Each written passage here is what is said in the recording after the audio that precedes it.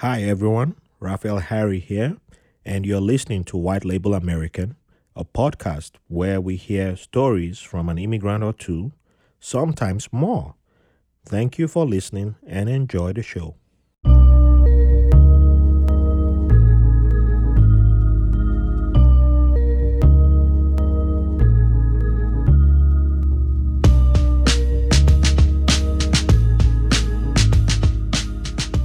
Welcome to another episode of White Label American.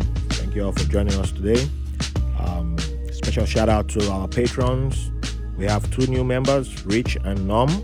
So thank you for your support, and to everyone. Norm. Hey. Yeah, give Nom all the shout out he needs. Well, it's like Cheers, right? He walks into the bar and he's just like, no. Actually, the name's kind of Rich and Nom. So, well, I didn't plan it, but it just happened. No, so. no one shouts out for Rich. Rich, you weren't in Cheers, sorry. But Norm.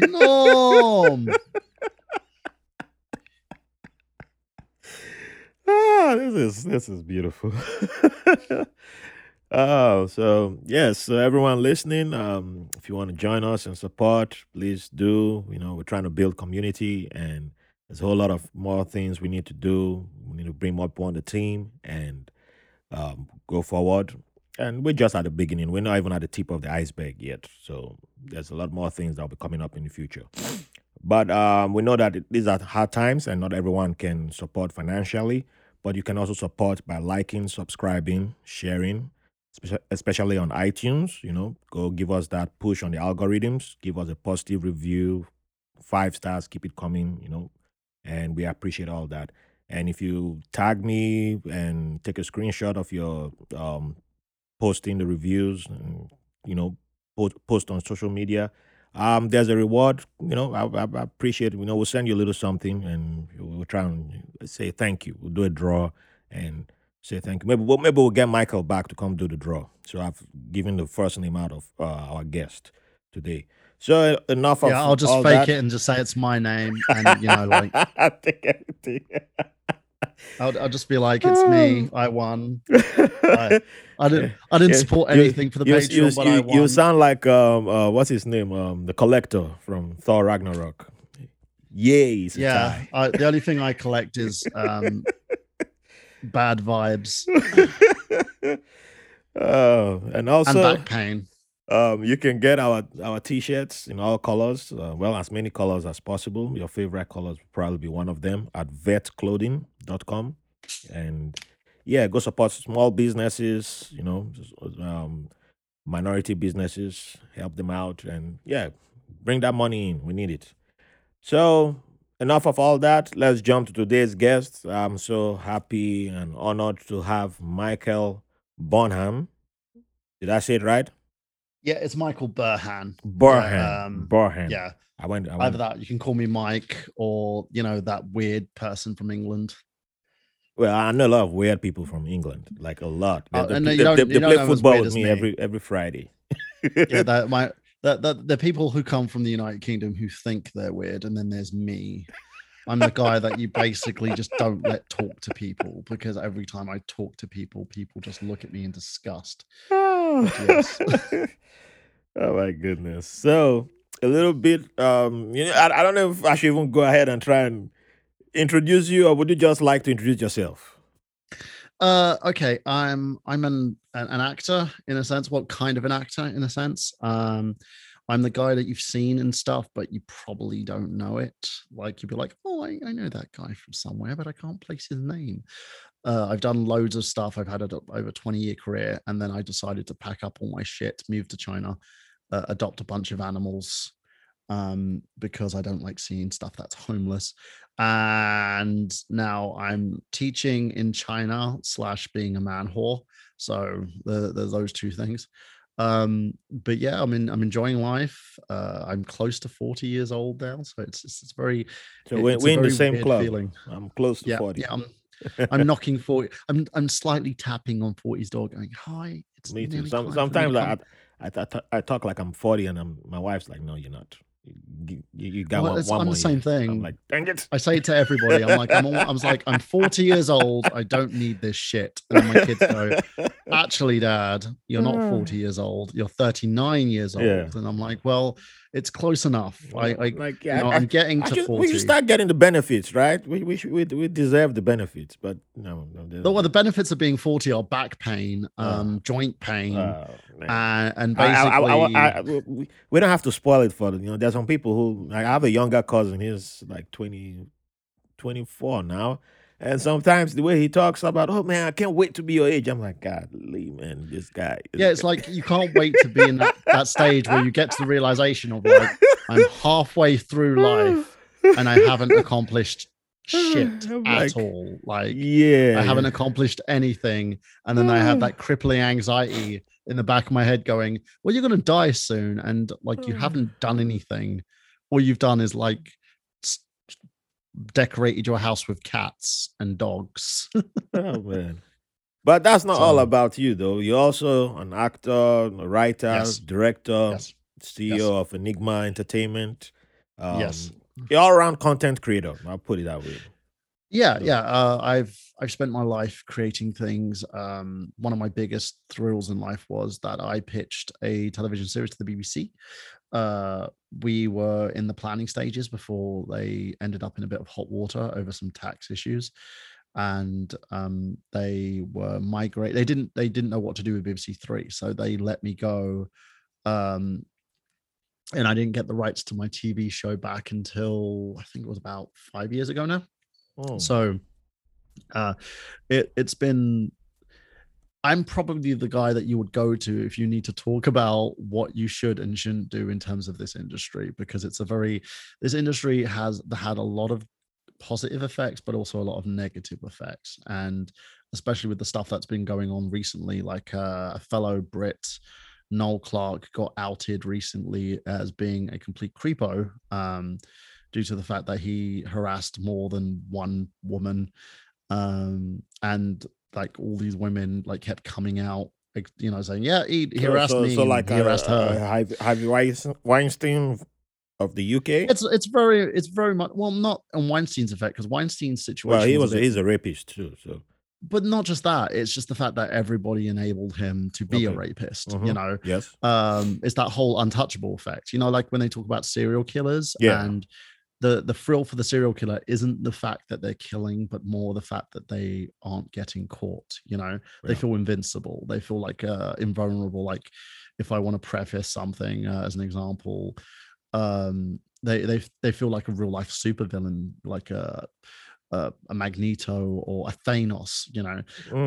And Okay. the biggest problem with that situation is the more they don't get caught, the more people make mistakes, and the more people enable the behavior, the Yes. more outlandish they will do. Because like Weinstein even knew the fact he was being recorded by an actress when he tried to sexually harass her, and said, and like, if you've listened to the audio, is like him going, well, it's the thing you do, just do it, it's like, it's fun, let yourself go. And then eventually you'll get what you want. And it's just like, Jesus Christ, dude, read the room. She said no. Mm-hmm. She said no, thank you, I don't want this. And he still did it. And it's just basically in that situation where Noel Clark, and he was basically given the keys to the kingdom. He True. was an independent artist. He made a movie called Kidulthood. He basically was one of the premier actors in BAFTA. They took pride in him, and he won like the People's Choice Awards and stuff like that. And he ruined it all because he couldn't keep his hands to himself. And being a dad who has daughters, right? It's all fun and games being a bit of a hoe and sleeping around and doing what you want to do. And I'm not just saying women, I'm saying men too, because Yes. us men are just big enough hoes as well. It's fun and games doing that, but when it's non-consensual and you like try and lord someone's career over them and try and force them into a position of submissiveness so that you get what you want, is absolutely atrocious. And I think I'm glad that Weinstein is being held accountable. I hope he rots in hell, the freaking bastard. But the same situation with Noel Clark right now, where he's kind of being silent about the situation and pretending that it doesn't exist. He's hoping that it goes away. Mhm. In terms of the allegations, that's all they are right now. They're allegations. No one has come forward to press charges. The police aren't doing anything, and if you look back to the industry as it was prior anyway, like, I don't know if you know about a guy called Jimmy Savile. The BBC Yes, went out and yes, yes. protected him when he was going around freaking, like, the dude would be raping corpses and shit. Hmm. He was into everything. Um, and the BBC protected him. And it's just the way it is. Yeah. Like, allegations aren't enough. There has to be physical evidence. And the problem being is no one is going to prosecute anyone just because someone says that they did something.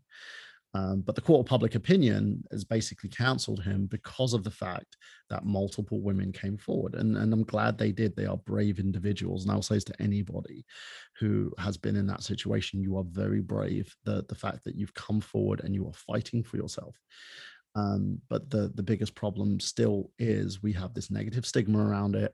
We People are do. calling It, like each other names. Like, if it's you're a fan of that person, yeah, you'll it's like we automatically we go jump after. to protect the person first before we protect Yeah, we our do, we our don't. our, our star first before Yeah, and we'll be like, oh, there must be an agenda behind a victim. because there always has to be an agenda, There's always right? an There has agenda to. behind, like, why you want to bring this star down? Why do you want, and that kind of thing?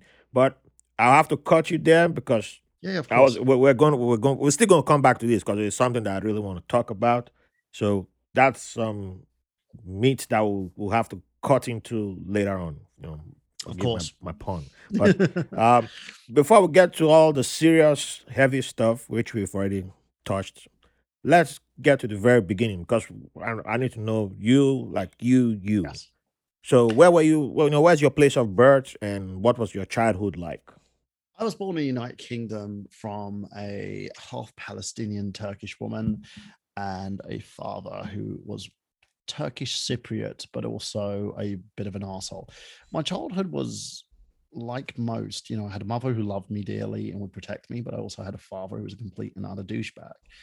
I always used to say this to my dad. I said I would never, if I knew you as a person, I would never go out and have a drink with you because you're very self-destructive.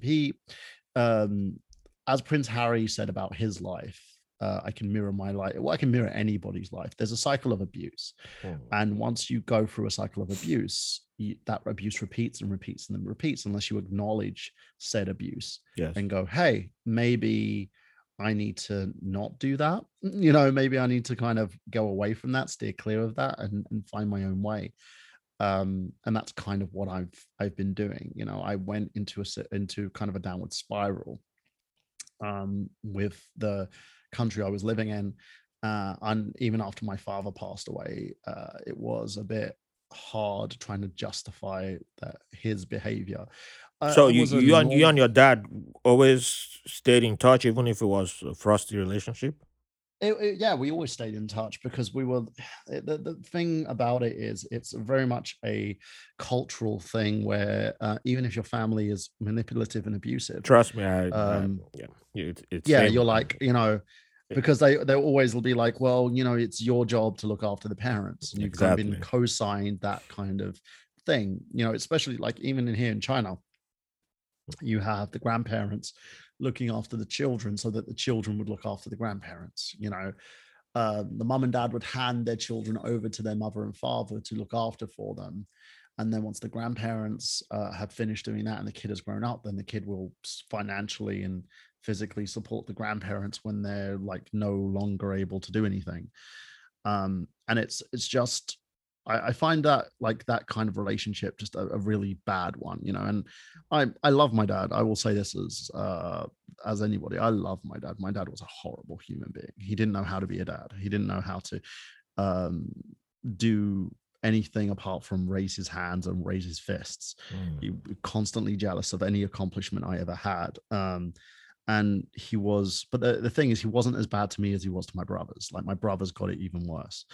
Um, but yeah, I developed a lot of issues living in the United Kingdom. So So where in um, United Kingdom exactly? London, Okay. London, England. I was privileged to be living in London, but I was also living in London with an impoverished family. Like my Mm. dad was, by the time I came along with my brother, my dad was working hard. He had that conservative mindset of, you've got to build your own thing and Yeah. work hard, and eventually you'll be a millionaire. And it didn't happen. He If you went work bankrupt. hard, you'll make it. The Yeah, way which how many immigrants? It's like we told that all you gotta do is study, work hard, you'll make it. I told a yeah, yeah, girl in my class, I went to university late after I'd gotten out of the military, so I was like almost 32 when I got my bachelor's, and one of my final classes, the professor asked, it was a business class, and the professor asked, what do you think it takes to make it, for someone to make it in life? And this girl just, if you go to school, you work hard, and you get your education, you make it in life. And I was like, you know what? I hate to bust your bubble. You've never seen life, so no, that's a yeah. bloody lie. I agree with you. I The totally class agree with you. was like, it's like I made an enemy for life that day. 'Cause it was like her dreams just crashed. I was like, look, do you know the janitor, one of the janitors downstairs in this university? It's actually a private university, and that guy has a degree. He moved from another Yeah, country. He's a brilliant mind.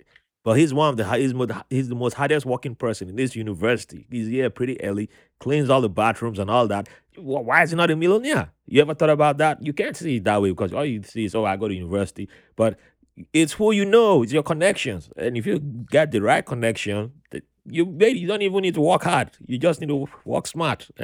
no, I agree with you. And then she was And like, I said, yeah, I was like, I I'm not trying remember. to fight you, but I'm just making a point that, we need to change that language because almost all our Mm, immigrant parents, that's the thing what they were told.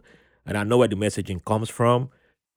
And that's how they beat it into our kids. And that's one thing I'm not doing to my daughter. Like, nope, it's not. I'm not going to beat it into you because I got it. I used to be the guy who swallowed that language. I breathed by that language until I started looking mm, around one day. I was like, why am I don't.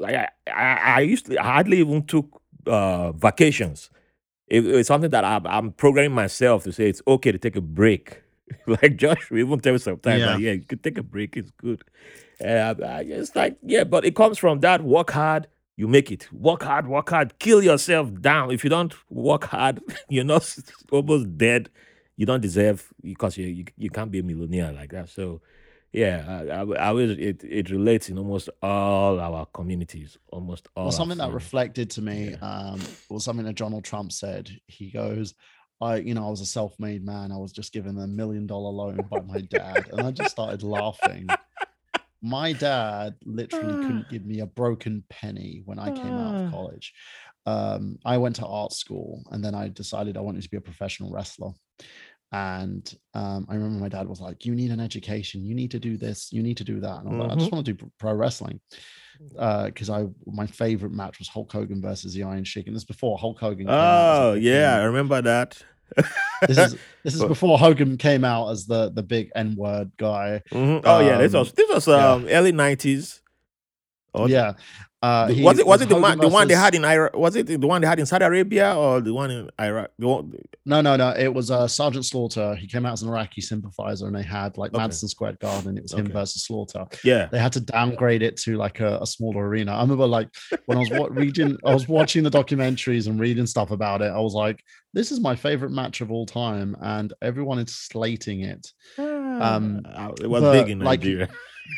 but Ah. when Hogan came out as being a complete racist, and he still is a complete fucking racist. I basically lost any faith in him as a person. But pro wrestling was so much more. Like I managed to have 2 good years of my career before breaking my ankle and being told never to do it again. And then went into acting. And I remember my dad sitting in his hospital bed because he was always in and out of hospital because he doesn't fucking listen to anybody. Very, very stubborn old man. And he sat there and went, "You're never going to make it as an actor. You're just going to be a background or an extra." And I was really annoyed Mm. about that because he never appreciated anything. Like, he would tell everybody else, my son's amazing, he's an actor. But he wouldn't tell me that. He would never give me like the kindness and stuff. Yeah. Plus, when I was at school, I used to get bullied a lot because kids hated my guts. A lot of it was because of my own family and their toxic nature. So I basically came out of London and was just like, I don't want to be here. I fell in love with America. Like, I used to watch American TV all the time when I was a kid. It was my kind of foray into like American culture. I would watch stuff like Married with Children, Frasier, the TV show Friends, and loads of other stuff because I was just in love with America in general. And when I was progressing in my acting career, I wanted to move to America. I wanted to move to America and be an actor there, but it never materialized because I didn't have the things that I needed to progressively move. Plus, I didn't have the 10 grand I needed to kind of apply for a visa and stuff. I need to be told not to. So Okay, the wait. opportunity Before came up. before we go a little Yes. bit further, I have two questions. So, Yes. your neighborhood, the part of London that you grew up in, was it a diverse neighborhood, or was it, yeah, was it a diverse neighborhood? And then, in all the negativity that happened with your Mhm. growing up and the toxicity that you were around, I would still like to know what you consider your favorite childhood memory. My favorite childhood memory was video games, to be honest. My dad was a huge film buff and a huge video game buff. He had a ColecoVision, um, which was basically produced as part of the gaming crash. And my dad used to bring that out, and we used to play games like Donkey Kong, Oh, Donkey Kong, Dr. man, that has Pepper. been We used to forever. do, yeah, we used to play like video games together all the time. That they were kind of the best moments, right? Um, and I used to enjoy those situations when I liked being at home, hated being at school. But a lot of it wasn't the lessons themselves; it was just the kids and the dealing with all the bull crap that you had to do as a kid, being Well, bullied by other kids because you wanted. I was always told to button down and just study, and that's what I did. mm, And other kids didn't like that very much, so I'd get the crap beaten out of me on a regular basis. But that was my favorite time. My dad used to let me stay up at times as well and record dirty movies for him, um, because that was the kind of person my dad was. Like when I turned 17, he took me to a shop that was selling porn and goes, "Can you buy these for me? The guy knows me." And I'm just looking at him like, "Why? Why are you doing this to me? oh Like, man, seriously?" And I actually went in there, uh, paid with his money to buy like some pornos. My dad goes, "Here, you can have one." I'm like, "I don't want your freaking porn cast offs. No, thank you." He was a very strange man, my dad. that was bonding, I guess. Yeah, it's he had no there's a word in like where people say he had no chill. My dad had no chill, right? He didn't understand the fundamentals of raising a child to become a productive member of society. He instead tried to screw me up as much as he was screwed up because that's how he learned. That's the way he learned Hmm. from his dad. If I may ask, Um, how old was he when he became a parent? he was very young, fairly young. Okay. I think in his teens. All right. Yeah.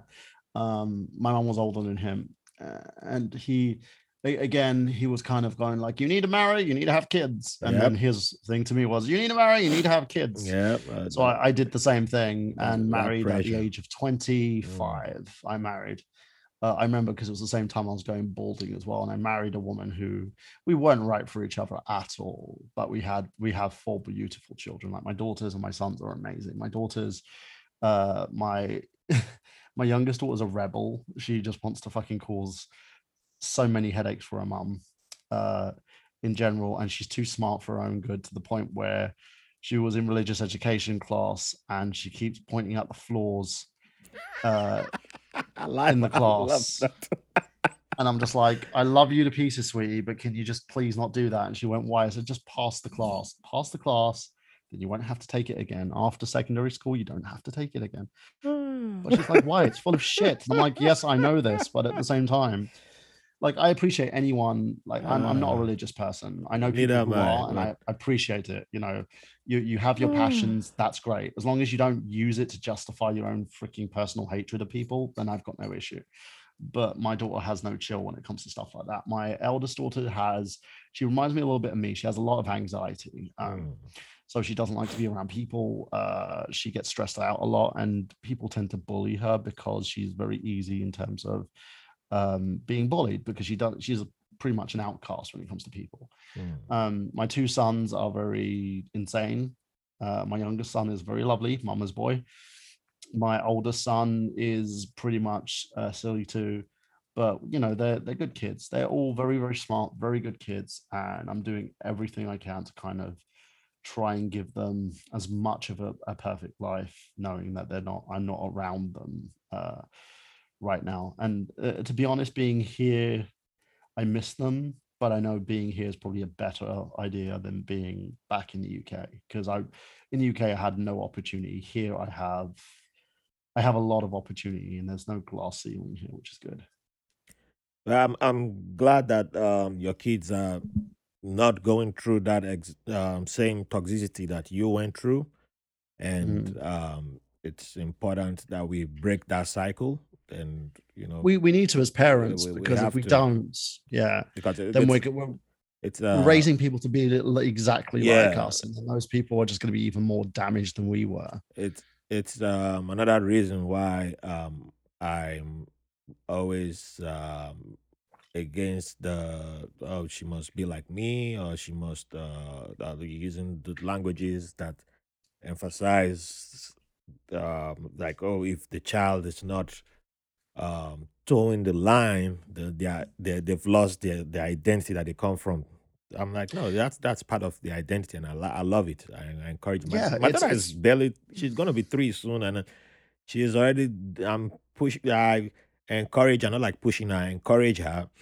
Yeah, I support her when I see the tendencies. Like, if she wants to eat Nigerian mm, food, that's fine. If she wants to eat German food, her mom is German. That's fine. If she wants to eat whatever, that's fine. But she does, if she wants Nigerian music, whatever music, listen to it all. Don't, and if tomorrow she says she's religious, as much as I'm anti-religion, I'll be like, that's fine. One day you'll be like your mom and wake up and be like, mm, this is BS, and I'm out. I agree.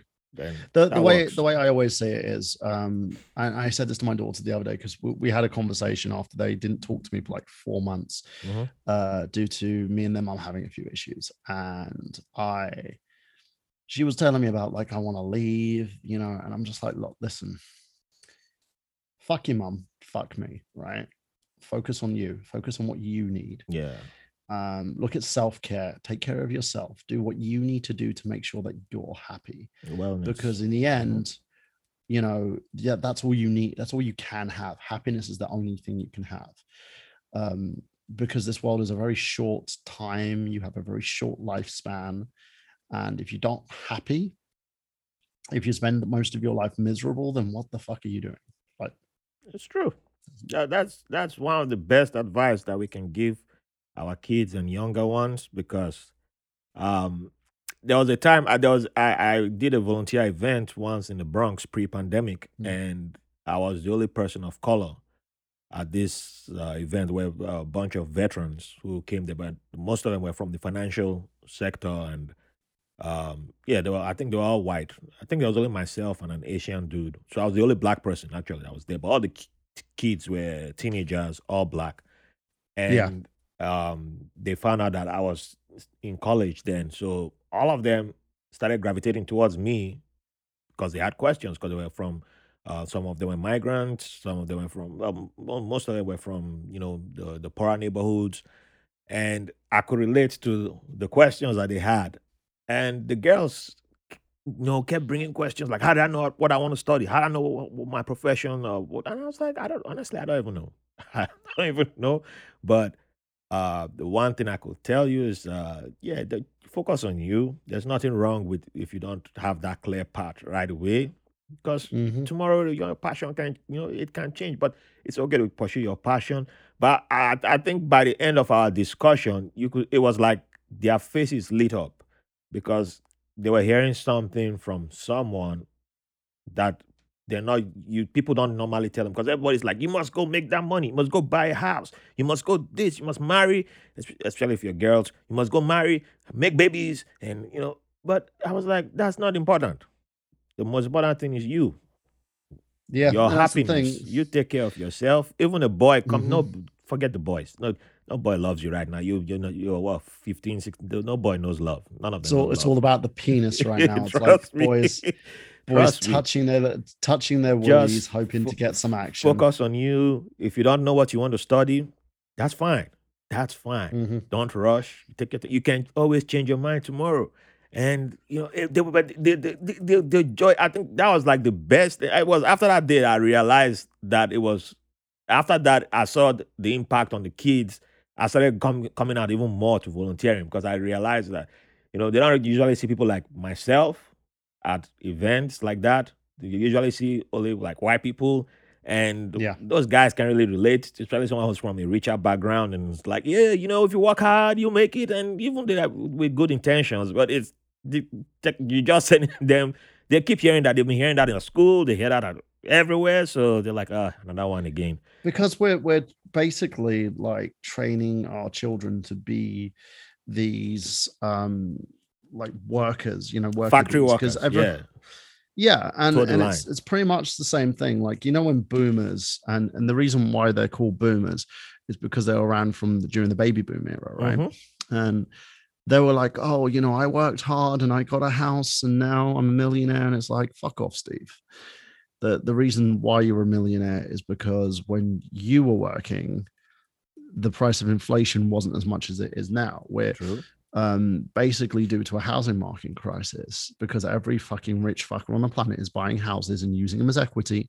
Yes. Um, we're in a position where people cannot buy a home at the affordable price. You cannot work a 7-day a week Mm. position for a company like, say, McDonald's, or for a big store chain that you're working Or a gas for. station. And Yeah. yeah, and you're paying your most of your wages are used to pay rent. Mm-hmm. But if you buy a house, if you get a loan, then you're paying, it's cheaper. But the problem is your credit is so shit, you can't do that. Exactly. So you're going to have to build up a deposit. And you can't build up a deposit because you're stuck paying rent and paying all your bills. Mm-hmm. One of the things that I kind of caught on rather early with, when I left and I moved to China, was that things are a lot cheaper here. Like, I can live off less here. When I was Mm. first in China, my first like month in China, I spent £100 for a month.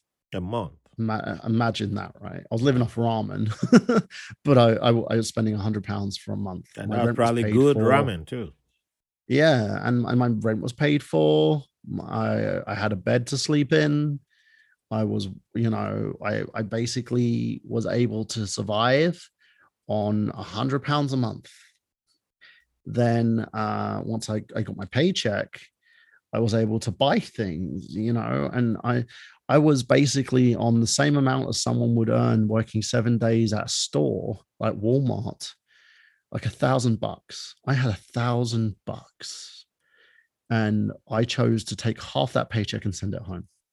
Mm. Because I needed it like for my family. So I lived off Yes. $500. Then once that position ended and I negotiated for another job, I'm here in Shanghai now, and I'm earning the equivalent of nearly $3,000. And I don't pay rent. I don't pay any of my bills apart from my internet and my phone bill. That's it. And when I look at that, I look at how much of a privileged position I'm in here, it makes me laugh how in a Western society where we're like, we have freedom of speech, we have this, we have that, we have everything else, right? Mm-hmm. And they have the assiness to say, oh, but you can't buy a house, you can't own your things. We're not going to give you a livable wage, because why should we give you a Your livable livable wage? wage. Yeah. And then they wonder why so many people are moving to streaming platforms and YouTube and Twitch and making content creating and saying, fuck it, I'm going to live off of this instead of living off of your freaking scraps, because people don't see the value of other people. When you work for a convenience store, like I used to work for a place called J. Sainsbury's after I finished university, because I wanted to like see if I could live my life on my own, because I was divorced at the time. I'm still divorced, but I was starting out on my own after finishing university, and I got an apartment. The apartment was literally one bedroom in a shop that some Jewish guy owned, who was not paying tax on it, who then basically said that I was living there after he kicked me out. And I ended up having to pay his shortfall. It's just so much drama. But And London is the like your rent there, your apartments there, like I was woo. paying my rent, I was paying my apartment, I was earning like $1,000 a month, and the company did not give a shit about me. They didn't care if I lived, they didn't care if I died. If I didn't come into work, Yeah, they you would have to show up. That's throw me in all. a meeting, they would Hmm. treat me like I was scum, like I didn't deserve to work there, that I was just nothing. And most companies do this. They treat you like you're just a cog in the wheel. If you don't do the job, we'll find someone else to replace you, That's it. someone for cheaper. It's that simple. And it's really horrendous, because now we're treating people like they're numbers and they're cogs That's in what a it wheel. is. It's Yeah. just treating people like their numbers. And you bring a point that someone actually told me this back when I was working security in Texas. Hmm. And I think the person noticed that I didn't take a break, or yeah, I didn't take a day off. I was just always at work. My breaks were public holidays because I didn't have to come in for a holiday. Yeah. And even on holidays, the company tried to switch me to another location that ran 24/7. You know, they were like, "Oh, we will give you overtime," and which was like $1 extra pay or $2 or something. Oh, it was barely anything. I'll tell them to take that overtime and put it up their Yeah, the ass. overtime was nonsense. And someone said, I think it was one of the directors, or yeah, it was one of the executives there who noticed that. Man, you're like, you're always here, man. You're always on time. You're dressed up. You're nice. Hmm. You're one of the best people I've ever walked here. And they were like, "Oh, don't you take, when you get a break?" I was like, "Oh, I go home and I sleep." Like, "Nah, I'm not talking about that, man." I was like, "Oh, I get weekends off." I'm talking about that. Like, when you take a break. I was like, it's not bad, I work only 8 hours, and I was like, dude, you know, yeah, you need a break, man. Take time off. Go. But I'm like, they don't give paid leave. So, Mm. well, because in the military, I used to get paid leave. So, yeah, it Yeah. was easier. Like, even that, still, with that, I still only took a break, official leave, like once a year. I wouldn't take a break. So, Dude, I even missed out on mm, a free trip to anywhere in the world. When I was stationed in the yeah. Middle East, I had the opportunity to get that twice. I only took it once because I just wanted to stay at work, stay at work, stay at work. Like you're not even getting overtime. You don't get overtime in the military, so it didn't make sense. But that's how that mentality had been built into me. And this Yeah. guy was telling me, like, dude, you're replaceable. That's the point. Was you're replaceable. It's Yeah. not like they can't survive without you. And they No. did. They survived with that. This is this is the thing though. Like, well, in my current position, I'm not replaceable. They can't find anyone, because there's a bit of a shortage right now, Mm, and they can't find anyone who is willing to do my job and do it the way that I do it. So I've got a little bit of leeway where I am currently, which is great. It's nice. It means I'm appreciated a lot more. all right. But when I was working in the UK, no, like I remember I had an accident here in China on my first time I was here. I had a bike accident because a guy, literally, he just drove his car right in front of me, and I had two choices: to do the emergency brake, or I end up basically crashing into his car. I flew off the bike. I flew in one direction, the bike flew in the other, and I was on the floor and I was banged up and I had scrapes all over my arms, like I was bleeding. Got up, picked my bike up. A bunch of Chinese people looking at me, going, "Is that foreigner dead?" No, he's not dead. He's all right. That's all right. And I remember this guy just drove off like nothing happened. So I messaged my boss, and then I came into work, and she goes, "Don't you need to go to the hospital?" And I was like, "Nope." She was like, "But you had a major accident." I said, "I'm fine. Nothing's broken. My ribs are bruised. I'm okay." And she just looked at me and went, "You are not like any foreigner that's ever worked here." And I said to her, I just looked at her straight in the face and went, "I'm English. This is what we do."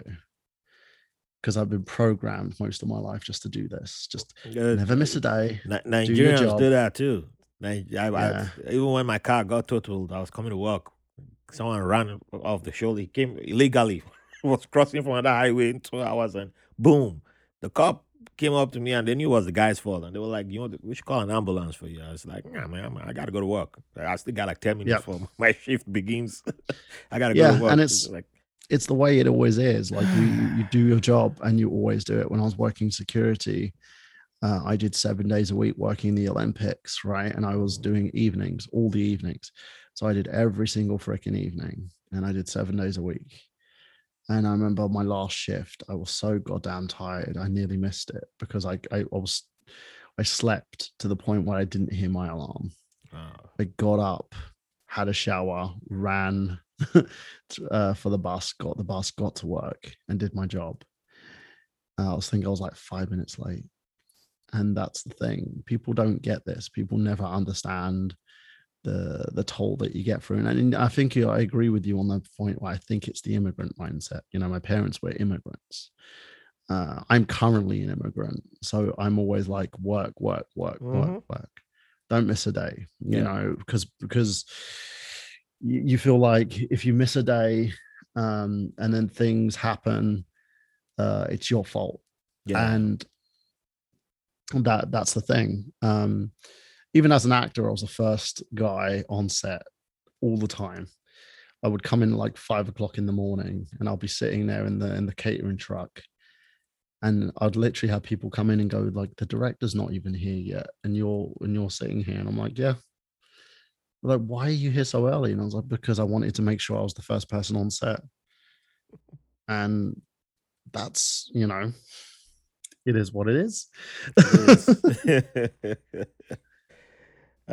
So we're gonna come into talk about your acting, and before we Hmm. do that, we'll take a quick break. And be right back. Hi everyone, your host Raphael Harry here. I can't believe we've gone past our 1 year anniversary of doing White Label American. I've had the privilege of speaking with some amazing people sharing their modern day immigrant stories. And you've allowed this Nigerian immigrant to share parts of his immigrant journey through this podcast. Also, one of my goals of this podcast is breaking down artificial walls that keep people from getting to understand each other. Based on your wonderful feedback over the last year, I think we have done a decent job in breaking down some of those walls. We would like to continue and expand on this mission, but we need your help. I've had an amazing time creating and producing episodes for this show largely on my own.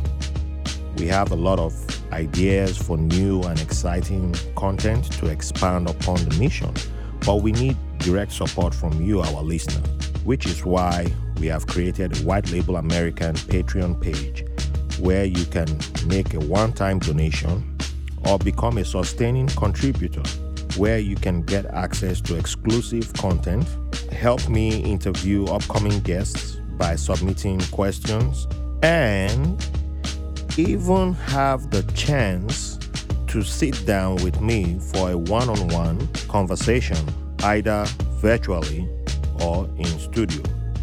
So if this podcast means something to you, and if you really love this show, think about becoming a sustaining contributor and donating by going to patreon.com/White Label American POD. Thanks for listening and for the privilege of your company. Okay, so welcome back. And thanks for joining us, Mike, and Of course. to everyone listening. Thanks for staying with us. So let's talk about acting. You mentioned earlier that you did some wrestling and got unfortunately got injured in wrestling. Yes. So Yes. before we get into acting, if I were to ask about a sliding door moment in your life where you would have ended up in a different career path, Hmm. would that have been wrestling, or is there a possibility of something else being the sliding door I always moment? wanted to be a talk show host when I was a kid. Like I used to do talk shows for my teddy bears. Mm. I wanted to be I used to stay up and watch like late night talk shows like Leno. I used to watch the Late Late Show a lot. And I always used to just watch these shows thinking I could do that. Um, I even tried to audition for the Late Late Late Show before James Corden became the host. Oh It wow! was the right it was the right choice. Like he's a freaking funny Oh man. yeah, he is. He is. Despite the fact he's being oversaturated like crazy right now in America. But he's a very funny man, and he was a perfect choice for that show. But I always wanted to do that. Like I wanted to be the guy interviewing all the celebrities and talking to them and stuff. But then I fell into professional wrestling because I wanted to do it as a kid because I thought that this could be my thing. I've always wanted to entertain people. That was my life choice. That's what I wanted to do. Mm. I knew I wanted to do something entertaining, but I didn't know what.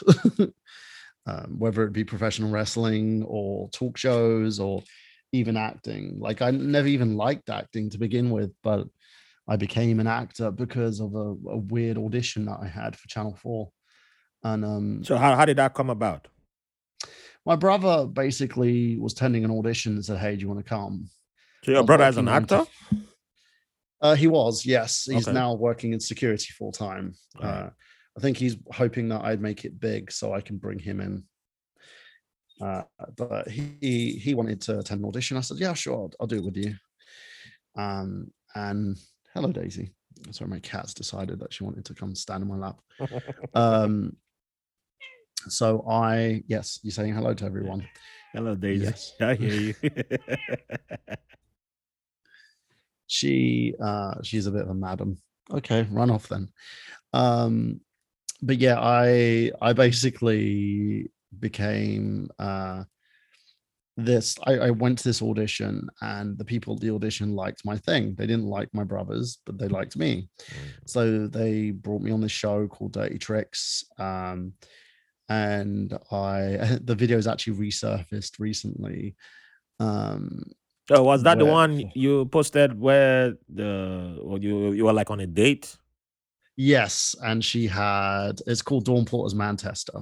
They needed an actor. So I did Dirty Tricks, and then they phoned me up one day and said, we had to reshoot the show. So we haven't used you yet, but we can use you for another show. And I was like, okay, what do you want to use me for? There's this thing called Balls of Steel. You need to go to this pub at this time. Don't leave. And I was like, what do you mean don't leave? We can't tell you what it is. Just don't leave. Everyone else keeps running away. So I was like, okay, whatever. So I was coming out of work. I was working in IT at the time. So I came out of the job and I'm walking down and I go to this bar and I meet this woman. I'm like, she's gorgeous, absolutely stunning. And then she does this leg thing. And I'm like,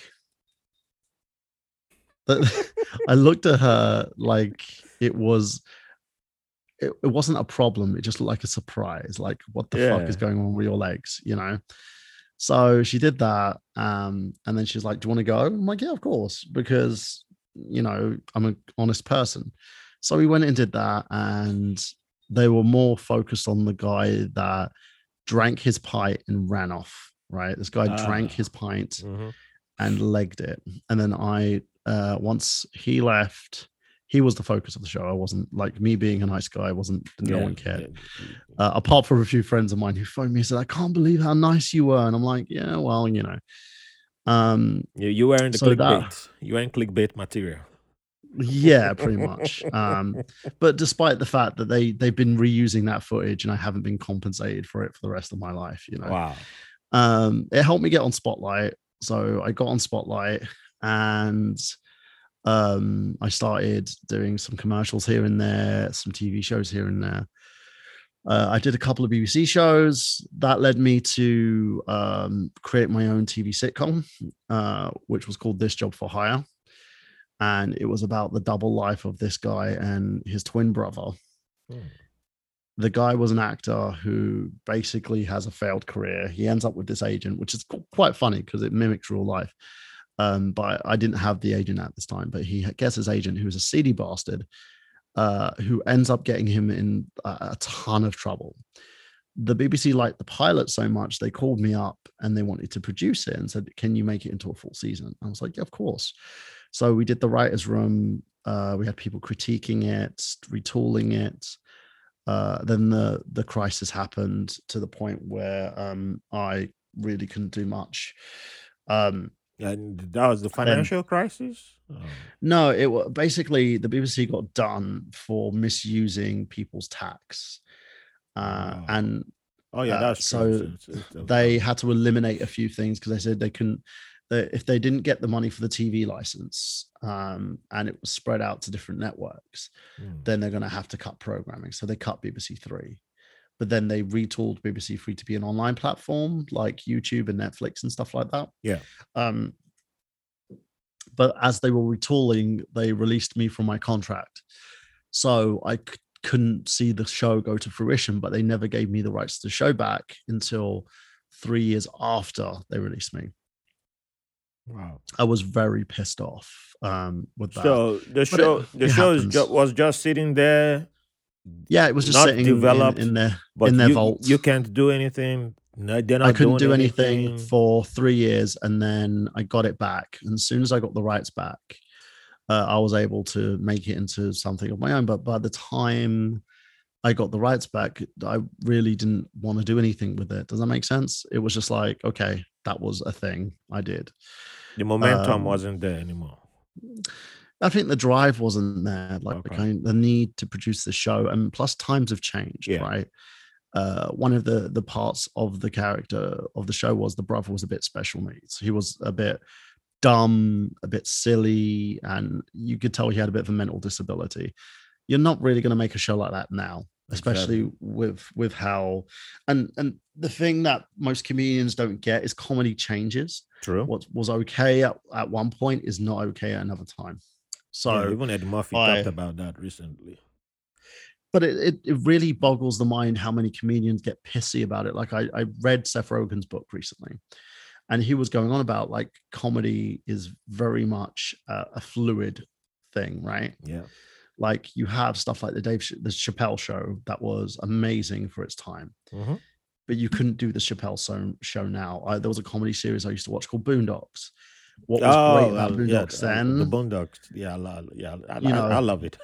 But what was great about then isn't as great as you couldn't get away with that now.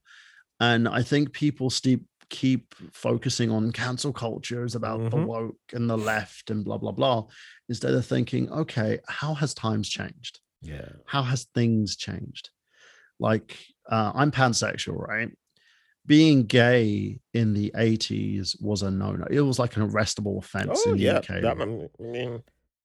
I had my dad regularly threaten me that if I turned gay, he would kill me.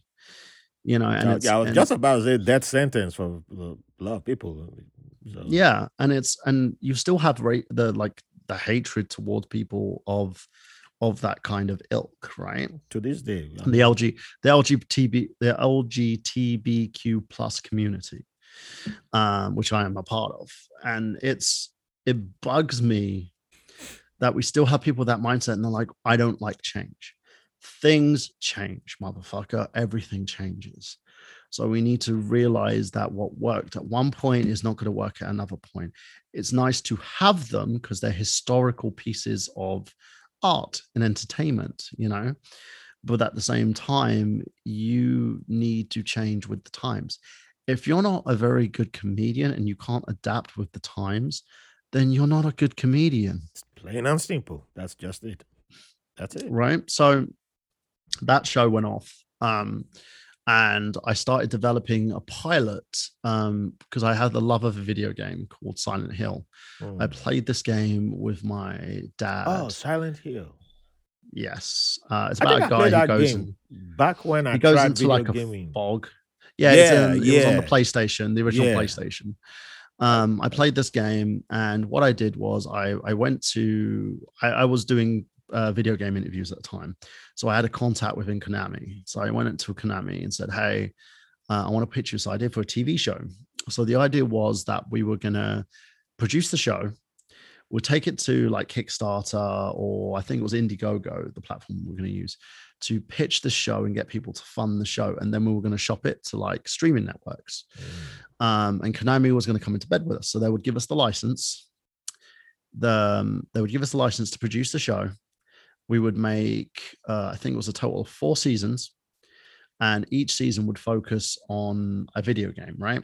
yeah. The first season would be like a prequel, then the second season would be focused on the first game, then the third season would focus on the second game, and then the third season would basically wrap the story and focus on the third game. The biggest issue we had with this was Konami was going through a bit of a teething process, and they never told us this. Mm. So the company basically in the same year, I put the team together. I had people who were working on the show with me. We were writing scripts. We were creating storyboards. And then the company delisted itself from the stock exchange. And I was like, what the hell's going on? So I contacted my contact. They weren't answering. Oh, So man. I tried to get a hold of other people in the company. They weren't answering. I found out people were fired. And I like spoke to another person who was new in the company. Said, "Hey, we're developing this pilot. Is the pilot still safe? You know, can we still do this?" And they said, "Oh, just send us everything you have." And I'm like, "No, I'm not going to do that Yeah. because you're going to give it to someone Yeah, else." that Yeah, sounded way too fishy. just give us everything you have on what you're producing, and we'll call you. And I'm like, no, I'm not going to do that. Thank you. Have a great day. So it's still in my little box, like basically doing nothing. But yeah, the company just screwed me over, and it was. I went through that and went, okay, this producing stuff's not working. Maybe I can go and keep acting. And I was getting some acting work. I was doing, as I said, a few commercials here and there. And then I ended up landing a couple of different agents who were sending me for different places for work. And I met an agent called Elaine Eaglestone after all that. But it's a shame because as an actor, the biggest thing you want to do is you want to have you like, for me, I always wanted my career to be something memorable. Yes. I wanted it to be people to look at me and go, that was the guy who reinvented Silent Hill, because the game franchise has been in limbo since Konami fucked it a while back. And video games, there's always been this struggle to adapt video games. Yes, the new Sonic movie is pretty good. Until recently, yeah, but it's recently we've The, had yeah, like the new Sonic movie is pretty good, and Detective Pikachu was pretty good too. yeah, I haven't seen Shout out to Ryan Pikachu, Reynolds. but Yeah, Detective Pikachu. Sonic Ryan was Reynolds. good, and Sonic was very good. The Witcher series. I I haven't like seen that yet. I've got I it, like that. but that's more based on the book than based on the video. Okay, well, game. that's So true it was too. a- It was a video game that's based on the book, but the book is being adapted into the and Netflix series. Castlevania. Yeah, Castlevania is very good too. That's a very good anime. I love the anime. The biggest issue I had was when corporate make their mind up on shit. Like, part of the labor of movie making is you've got people like me who want to make stuff. Yep. Then you got the people in the suits who want money. So they want to spend the least money possible and get the fastest return, because they see movies as kind of like a savings. It's like stock. They see it like stocks, like shares, like any mass product. They want to get as much return as they can on products.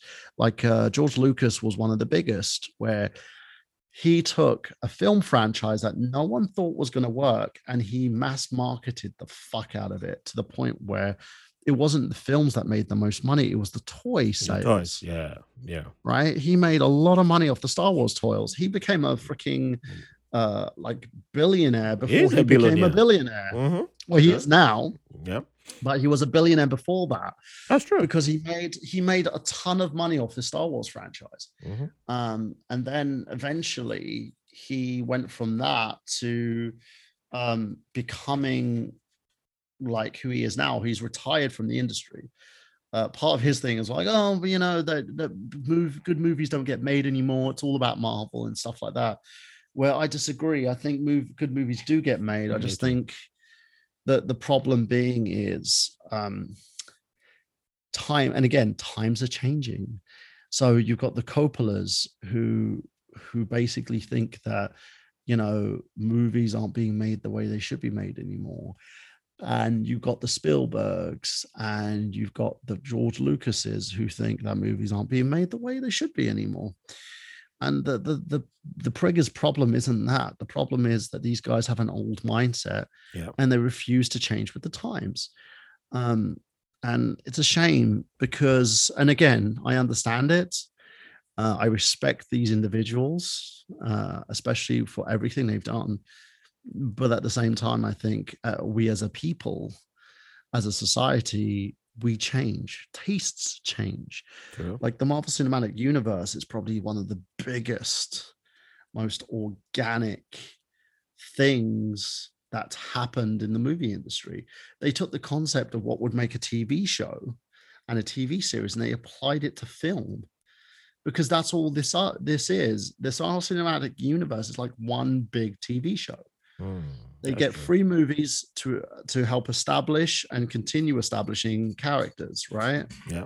And then they make those characters team up in a big event movie where they have to fight something big. It's like the freaking premise of Power Rangers in a sense, but it works. It works for them, and now they're translating that to these multiple series. Like WandaVision was fucking excellent. Oh, I loved WandaVision.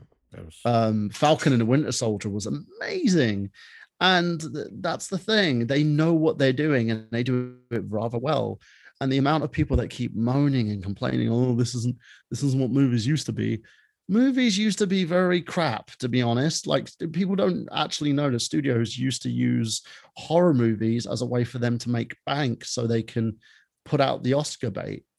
It's like things haven't changed. mm-hmm. Now they've got it's the franchises that make the most money now. Yeah. So you still have the Oscar bait movies, but the Oscar bait movies don't make money. It's not really much you can do about that. And I think the people who are stuck in those ways are just going to continuously be stuck in that loop in a sense. And I mean, there's some Oscar movies that have made good money for their budget, and But they're not. for They haven't made as much no, as the they're not. Marvel They're not movies gonna have. make as much as the franchise like the Marvel movies. But at the same time, one thing I always, to me, I always notice in the complaints is that it's a certain group of people who keep complaining, and I'm like, there's more diversity out there now. I'm glad when one of the best movies I've seen in years is Parasite. And when I Yep, saw that movie, it's a Korean movie. I was like, why don't we see movies like this? You know, on Hollywood, why don't we see these movies here? Like Old Boy is among my top 10 movies, the Korean original version. Mhm. And Yes. but when I saw that and I was talking about, someone told me, I was like, what is that? And when I started telling people about it too, it seemed like I was just in my own universe at one point in time until Parasite, and then it was like, Parasite was like accepted as mainstream. But now it's because of the diversity that people, it's finally more people are getting materials put out there, and it's not just a select few who get access to making bringing stories to the screen, because we Yes. keep seeing the same group. It's like a clique. Keep bringing the same, bringing get their stories told. They get to be the ones who dictate what gets being put out there. But I'm like, there's a lot more people who exist. Yes. That's how we don't know some people complain about like I don't watch war movies anymore because all the war movies I've seen always tell one type of stories. But I'm like, there's so much stories that about what happened during the World War II, World War I, from people of color, people from colonized countries, the territories, their roles, the roles that they played, and we don't see them reflected in war movies. Why aren't we seeing? If you bring that outcome, there are people who pay money to see that. But if you keep telling the same old story of, there was one white guy who was the hero, white guys, and we know there were a lot of white people who did heroic things, but they've only been the ones who keep being put on the screen. What about the women who played a heroic role? We don't, relegate them. The gay people who saved, only the movie by Benedict Cumberbatch, and it wasn't even a gay person who played that role.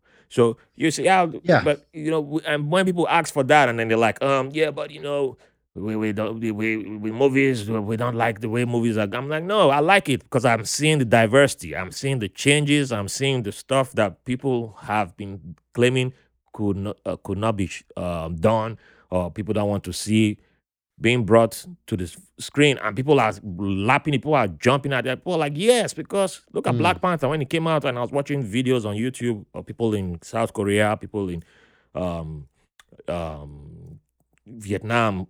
They were asking people on the streets, and they were like, wow, all we hear of Africa is just, we only have one picture of Africa, and we know some Africans in our countries. But mm. it was nice to see a superhero from Africa.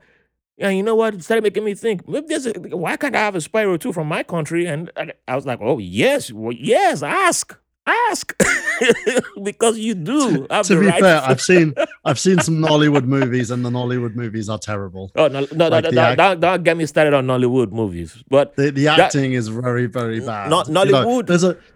There's a meme based on one of them where the guy's like, "Why are you running?" Oh, And I'm that's my second favorite. Oh, I think that might be my first my favorite Nollywood meme because my sister, who's she's born in Ecuador, and she was actually supposed to be the co-host of this show. She was like, oh, if I'm running away from my sugar daddy, why are you running? Where are you? That's not. She applies that to almost everything in her life. There were people on her Facebook who didn't understand why she was always using that meme. I was like, I'll be the guy in the corner just laughing, like, yep, that's the dude. best thing Nollywood gives you is the There was priceless. a site, there was But a channel on Sky called Nollywood, right? And it was basically the oh, best of Nollywood. oh And I wow, used to watch it, and the movies were trash. Like, no offense to any of them, right? nah. Firstly, English is not your first language, so you shouldn't really be doing a movie in English if it's But not your first language. that's one thing that people miss out. It's they forget that there's this impact of we want to be. Nollywood is a lot of copycat. It's just copycatting. I don't Yes, know yes, if of that's the right course, way of I saying it. agree.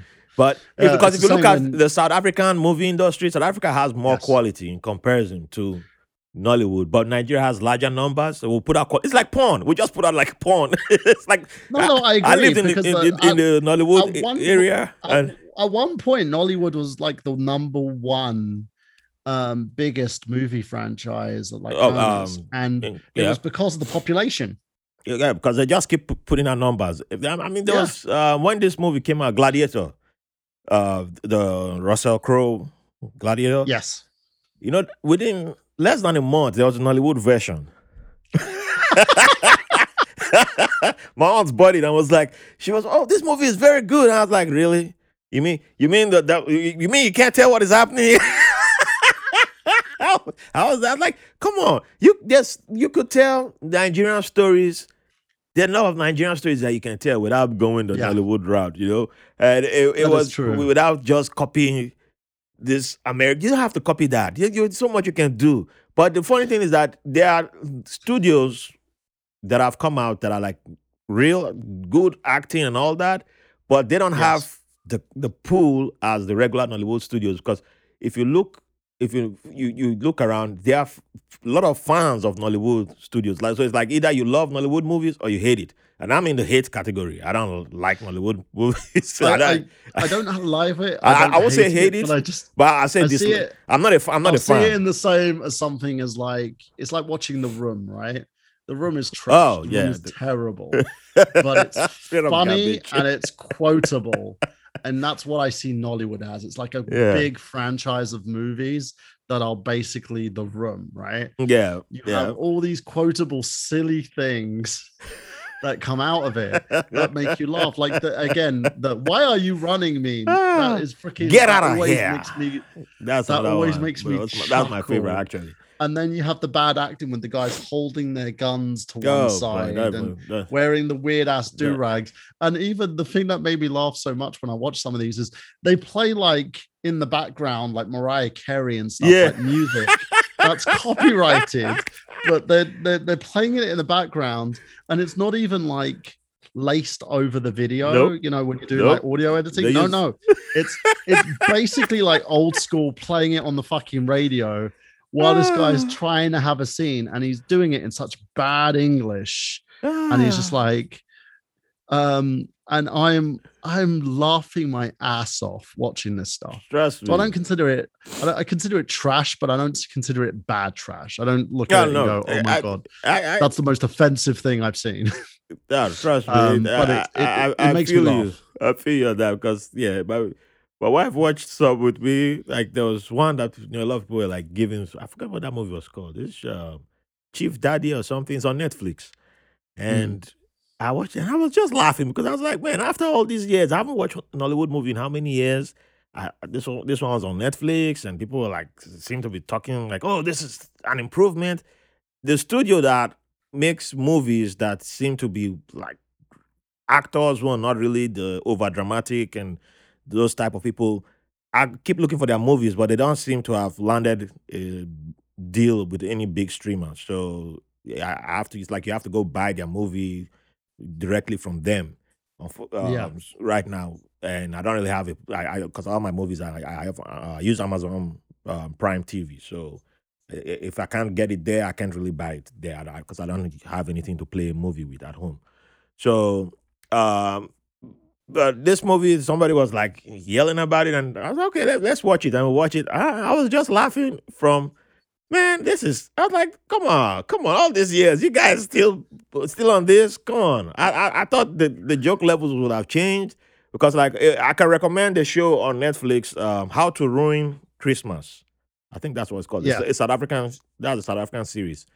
And man, that series is you will see South Africans have their own way of doing theirs, but Yeah. you see the quality. You in comparison to Nollywood, Yeah.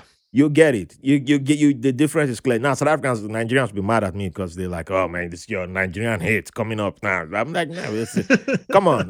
We know the truth. We know the truth. But I know the Well, Nollywood fans, and I'm like, hey, if you enjoy Nollywood, that's fine. Enjoy it. I'm not saying to don't be but to be don't fair, support like them. if I go back to professional wrestling for a second, Apollo Crews, who's Mhm. like a Nigerian descendant, his family moved to America from Nigeria.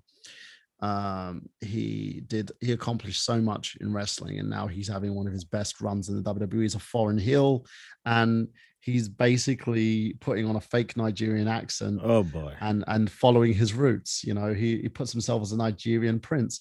I have Uh, no issue with this. Like it's cool, but it's probably the best Nigerian accent and Nigerian acting I've ever seen. So there you go, guys. You've got Apollo Crews. well, Congratulations. actually, Give him an Oscar. the ones who are considered the best Nigerian acting is I give John Boyega, which is Boyega, if you're going by John Boyega and Chiwetel Ejiofor, because Chiwetel Ejiofor is of Igbo descent, and well, there's a bunch of them. Like Mm. British TV is full of Nigerian-born actors on there, But that's and the thing. Like, I'm not saying Nigerian actors are all bad. oh I'm no just no saying no that no no Nollywood in general is just terrible. no It's not lovely not terrible. Don't get Nollywood. me Like wrong, if it's you've terrible. been at a Nollywood production, man, you won't even have to explain yourself because man, now I can look back and say, man, is that 1 week? It's like I've seen porn. God forbid porn that is better produced two than a weeks, Nollywood and I movie. was like, whoa, yeah. I didn't realize how yeah it was until I started reading. I looked into movie production one time, and then I found out that porn they actually produce porn Much better than Nollywood. I was like, oh man, this is. Yeah, porn Woo. is produced with like HD cameras, you know. Hmm. They actually build sets now for porn. Yeah. So it's like a lot of porn movies are actually built the same way as an actual movie set. Like Axel Braun produced a Star Wars movie, which yeah, it was a thing, but but it was highly produced. It had a very high budget. So when I hear stuff like this and people like, oh, you know, why do you hate Nollywood so much? I'm like, I don't hate It's not. Nollywood. It's not hate. It's Because just really badly even produced. with a low budget, you can still make good quality. Because low budget is not an excuse. Mm. I've seen. What's that movie? John Boyega's first movie. His breakout movie, Attack the Block. Oh, Attack the Block, yeah. That was a low budget movie. Well, that's true. But the one thing I will say about him right now, it's I feel really bad for him because he's basically in a position I don't think he's ever going to work again. You think so? Yeah, it's my He my did. He biggest did gripe. small acts though. Yeah, but I think like Star Wars is probably the biggest thing he's been in, and I think he Yeah. got screwed over Yeah. doing Star Wars should have been about him. He should have been the Jedi, you know. But they went in a different direction and kind of bait and switched, and they destroyed his character at the same time. Yeah. They waste his character was just wasted on that. It was just Yeah, and then the whole running thing with and Black yelling. then And the whole thing with Black Lives Matter came out. And I'm 100% behind Black Lives Matter. I agree that the police treat black people like they're fucking slaves still, in my opinion. And when you're telling someone to not resist and you're freaking holding a gun to their head or putting your knee on their head or trying to suck the oxygen out of their fucking body. And I've heard so many people go, oh, well, you know, the guy was I don't give a shit if George Floyd was a criminal before they arrested him, right? Doesn't justify anybody killing a person. And you can see the problem. There's a discrepancy, especially in the United States. There's a discrepancy between white people and black people. yes. If you have a white person shoot a place up, that white person is probably going to get a GoFundMe or someone's going to bail them out. They're going to talk nicely to that guy. They're going to way get to the station. yeah, they'll get you a water and a KFC and bucket and Your all that nice humanity stuff. is recognized, and that's. But if you're black and you're being mistaken for someone else, or a police officer thinks you look like someone else, the moment you get in that car, 9 times out of 10, you're going to die.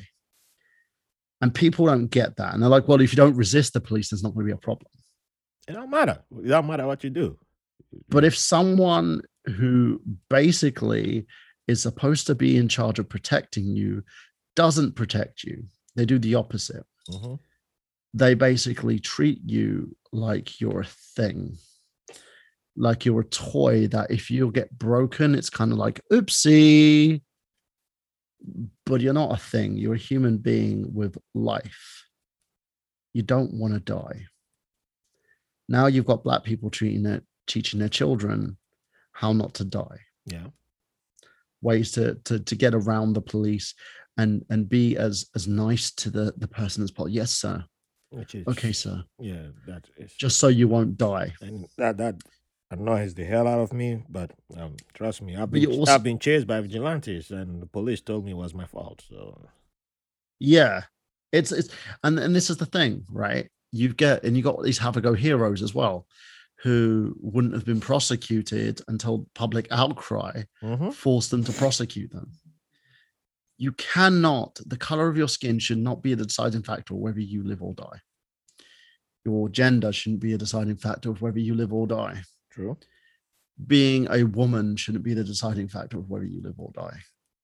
And we're in a situation right now where we're trying to bring this to light. And John Boyega put his career on the line to do that. And you've got all these directors sitting there going, oh, you know, we support you. He'll work in my movie. And those fucking pricks probably will never cast him again because the producers who fund these movies go, oh, you got John Boyega. No, I don't want him there. Yeah, I get it. And then the problem is the conservative mindset is getting very, very much in the same mindset as racism. as It's sexism, I don't know. To me, it's always been. It's always been. It's but been it's more gone hand in nuanced. hand. It's more nuanced. Yeah, There's but it's always not. been. There's been a fine way of like making it seem like like when they say Reagan was we need to be the Republican Party of Reagan. I'm like Mhm. that guy was a killer. That Yeah, guy was brutal.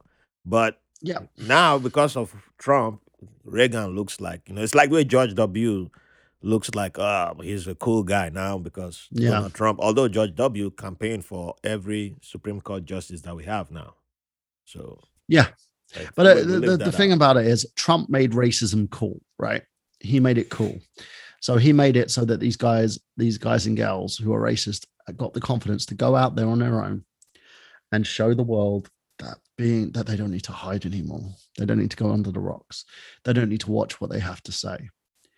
And thus has created the society that we're living in now. And the problem we're having is, instead of addressing it Hmm. and trying to fix it, we're doing half measures. Exactly. We're doing little fixes. Oh, let's appease them by prosecuting George Floyd's killers, right? Even But we though we almost the same number of black and brown people have been killed since George Floyd Yes, by police by officers. police Like, you officers. had a woman who couldn't decide. She thought she didn't understand what a taser and a gun was. Yeah. Like, oh, I didn't use my taser, I used my gun and shot him. And you've had actual police officers come out and say, this is a taser, this is a gun. You can't mistake the one for the other, right? And the problem being is, you have bad cops.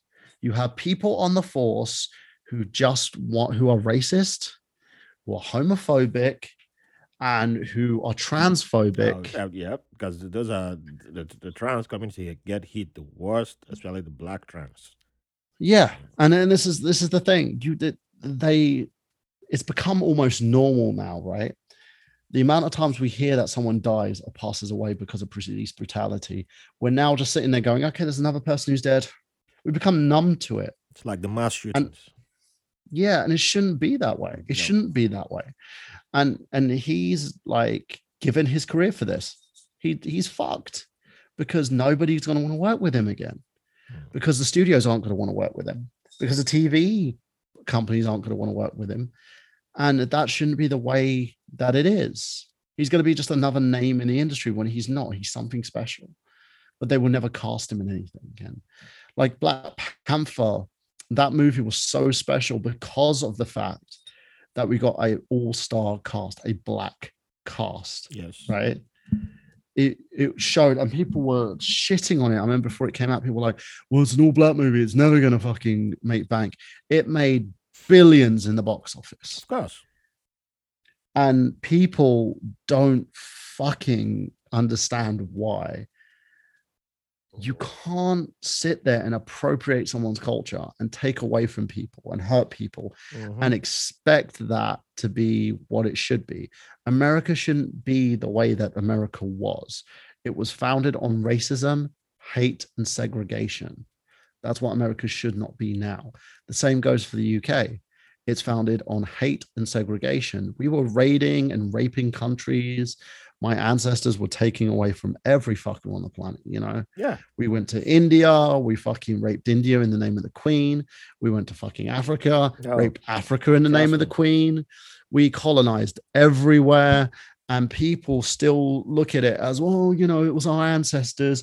You shouldn't be sitting there having a go at me because of what my ancestors did.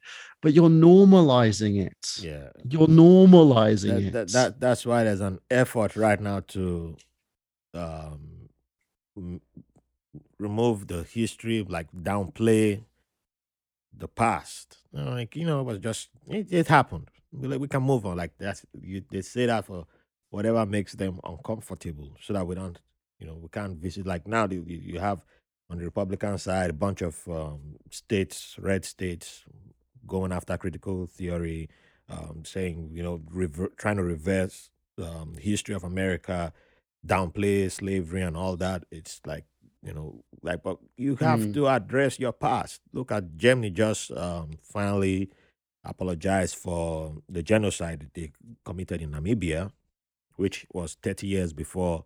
the Nazis did theirs in Germany and Hmm. Europe. And when you go into details of that, it looks literally like that was the beginning. That was like a test run of what was coming. But when you see that, that's why I come back to the movies, because all the movies you see is always like Nazi Germany. It's like, oh, it just and it just existed in one bubble. They always like Yeah. only one place, and then but you don't when history is only told about you don't give the full picture, and you don't mention that, hey, these guys went intentionally said we are going to make life, you guys challenged us when we try to colonize you, so as a punishment we will push you into the desert, and not only that, we'll make sure we poison the land that we give you, and then we'll own Yep. all the arable land. So apart from killing you in battle, we'll make sure the rest of you will die out.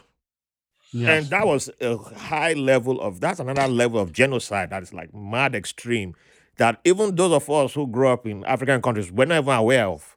But the first I know one of the tribes that was affected in Namibia, the first thing that they got reparated to Hmm. them, as the first thing they got from Germany as as reparation, was a Bible, the first Bible that they wrote in their language. That was the first reparation. Oh, we're not apologizing or anything, but that was a few years ago. Look, but we'll give you the Bible that they say it. Hey, everybody happy. They had a big party, and I'm like, what the hell are you guys doing?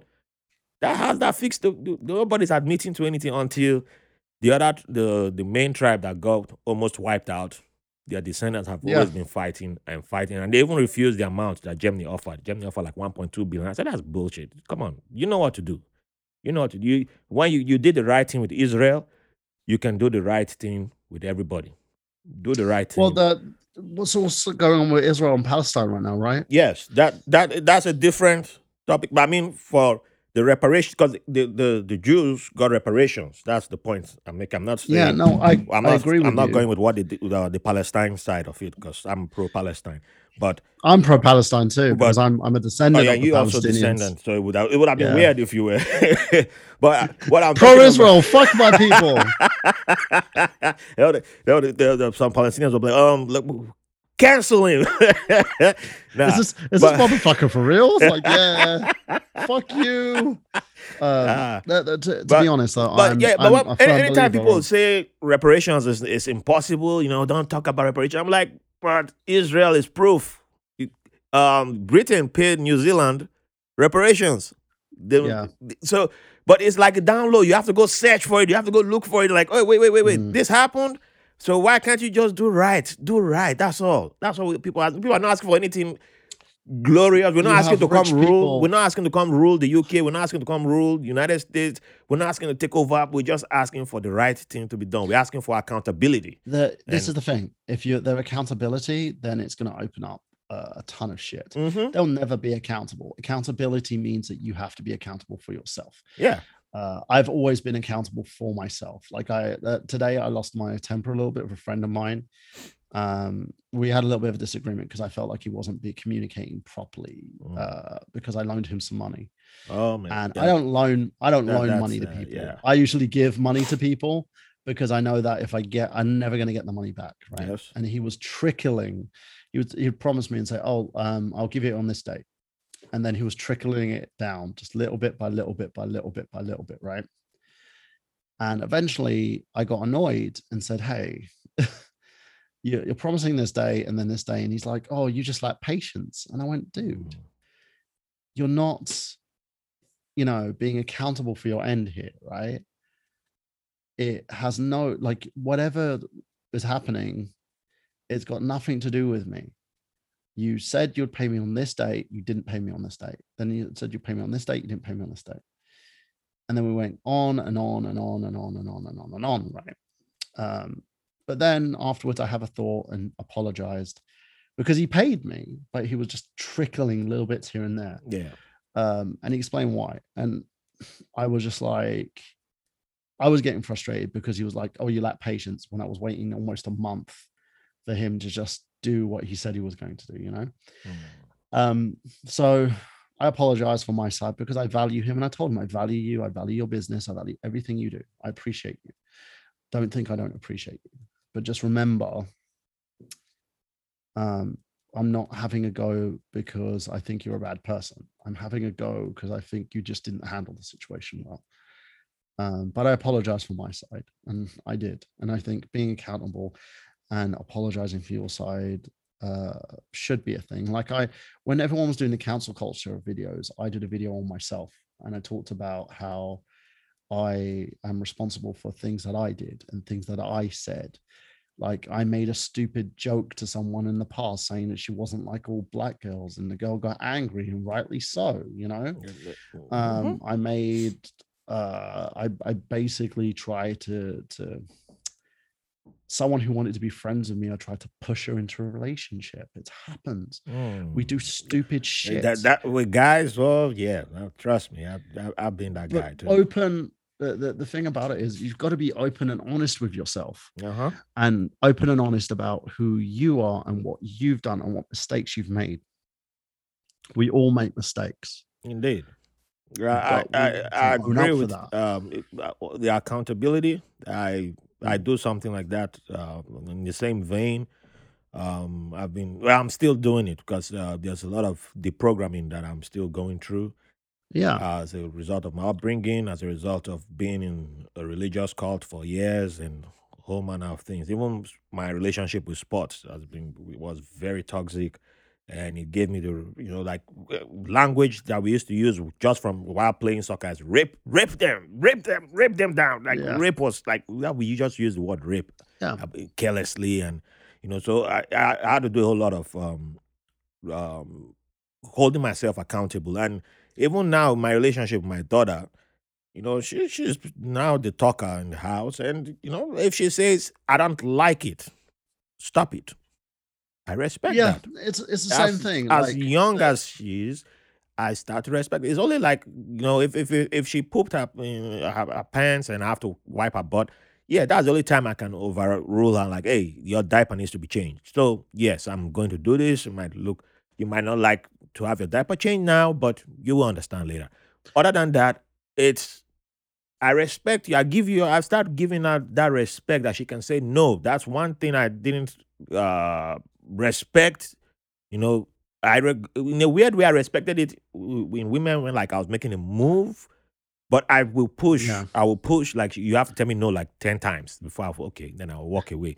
But I was Yeah. yeah, but and when the Me Too movement came up, and a lot of guys, like one of my cousins, I think that's why he doesn't even talk to me today because he should have been on the podcast.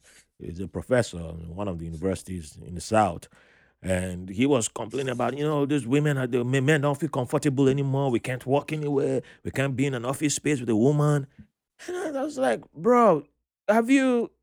Do you have women friends? Do you have Mm. have you talked to them? Like when I'm reading the accounts and I start looking at myself, I'm like, wow, how when did I don't even know when the crack happened that I like started listening to people, but it was Yeah. before Me Too happened. But when Me Too came and I started seeing different accounts of women, not even talking about being abused, just the harassment levels. And I started realizing that wait, there were times that I was doing harassment too, without seeing myself Yeah. as being an harasser because I wasn't the guy who was like, "Hey, baby," on the street or grabbing a woman in the club. I didn't do that, but I didn't realize that I was also harassing people, women, especially in other ways. Yeah. I agree with Online, you. there were ways I was harassing too, but I was thinking of myself, hey, I don't do it like the people who I believe are more violent or more aggressive. So I'm not one of them. So I'm better. So yeah, well, this don't exist. And then someone like me will start saying, "Oh, it does. Men can't don't feel safe anymore. Men can't walk in a club. Or men can't walk in an office space." And no, but I had to hold myself accountable and say, "Wow, I have been Yeah. guilty of a whole lot of this, and I have to apologize." And I'm how to say I'm gonna start taking notes and know when to listen, when to take a step back, and if my friends who are women say, "Hey, this is okay," then it's okay. If they say that's not okay, I respect their boundaries.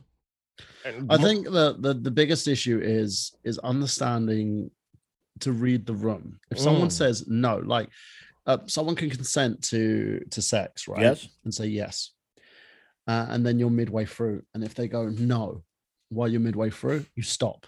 that's it. I've been in that situation myself, and I've stopped. I haven't forced. I haven't pushed.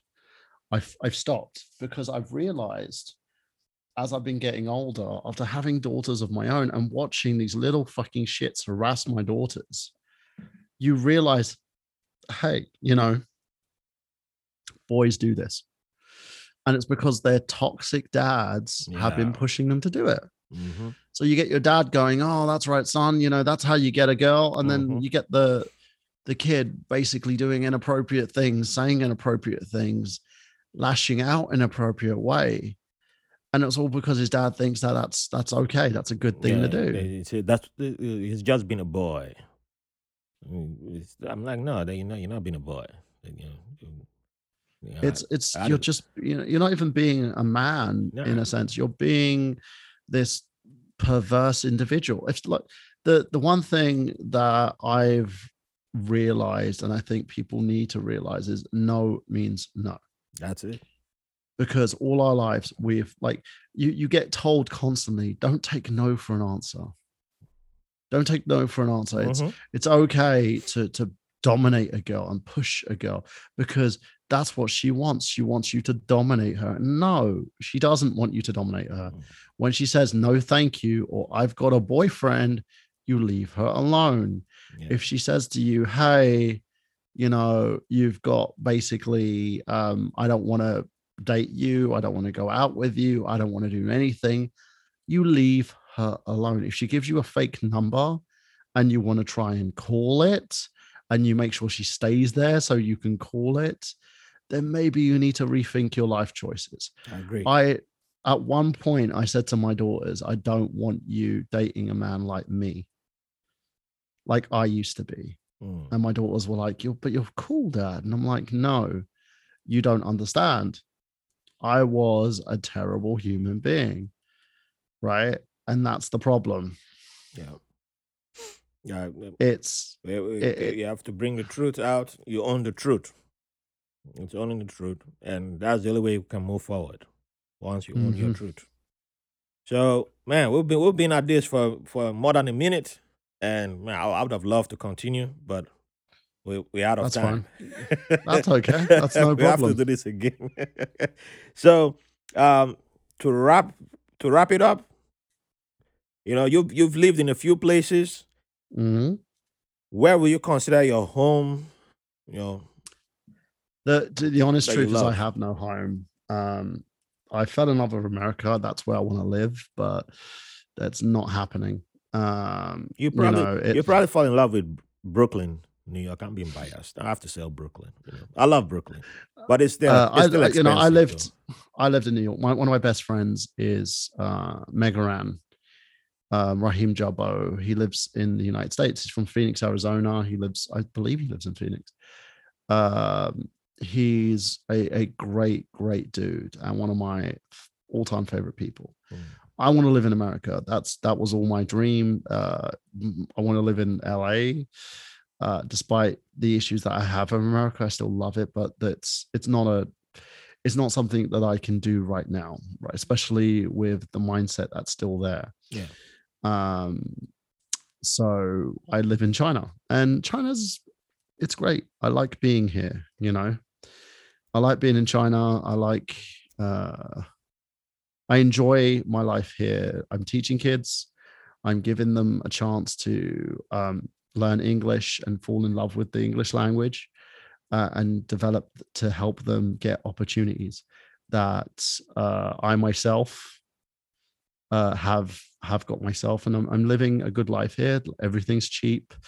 I have babies who I've adopted, and the this this is the closest I think I've been to home, Mm.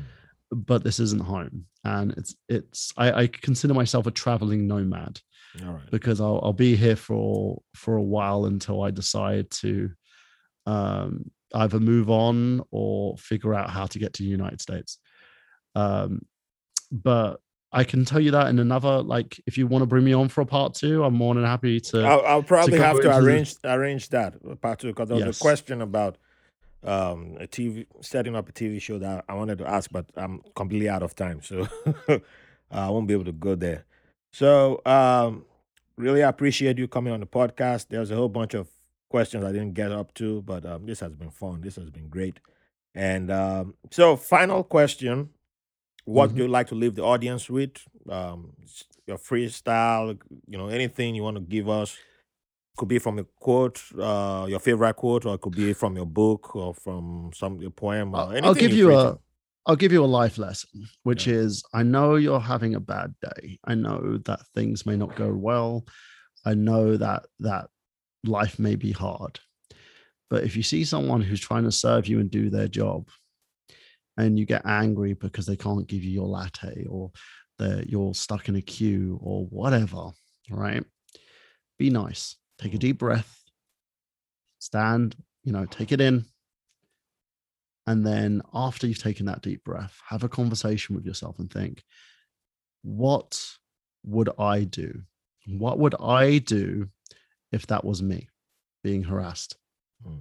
And try and pass on the good vibes, be a good person. And it doesn't take money to be a good person, it doesn't take Nope. anything. All it takes is you not to make someone else's life hell just because you are having a bad day. So be good, be nice, be kind, and forever just be yourself. Awesome. So, if people want to find you, where can they find you? I have a YouTube channel. You can go onto youtube.com/the nerd genius. I'm retooling it at the moment. I'm going to be posting top fives and video game content and stuff soon. I'm also have an Instagram. If you go to instagram.com, Michael Burhan Actor, I post videos on there regularly on IGTV, and also post like pictures and bits and pieces. I have a Facebook page as well, but I don't use it as much as I used to because Mark Zuckerberg's an idiot. But apart from that, you check me out on IMDb. If you type Michael Burhan Actor in Google, you can find a wealth of history on me. But yeah, that's pretty much it. All right. So I'll have the links in the show notes. And yeah, please follow Michael. And yeah, he's a great follow. He's an awesome guy. And I hope to have him back on the podcast one day so we can chop up the other questions. All right. Yeah, So yeah. As I said, whenever you want me there, yeah. I'll be there. I'll make some time. All right. Appreciate that, man. Appreciate that, man. Thanks again for coming on the podcast. And to everyone listening, thanks for the privilege of your company. Come back again, share the love, and yeah, keep liking and spreading the love. Keep the good vibes. Thanks for listening to White Label American. If you enjoyed the show, we'll appreciate if you rate, review, and subscribe to the podcast wherever you get your podcast from. If you have any questions, comments, or have someone who will be a good guest on the show, or you want to be on the show, send us a message at whitelabelamerican@gmail.com. And make sure to follow us on Facebook and Instagram at White Label American. Thank you for your support.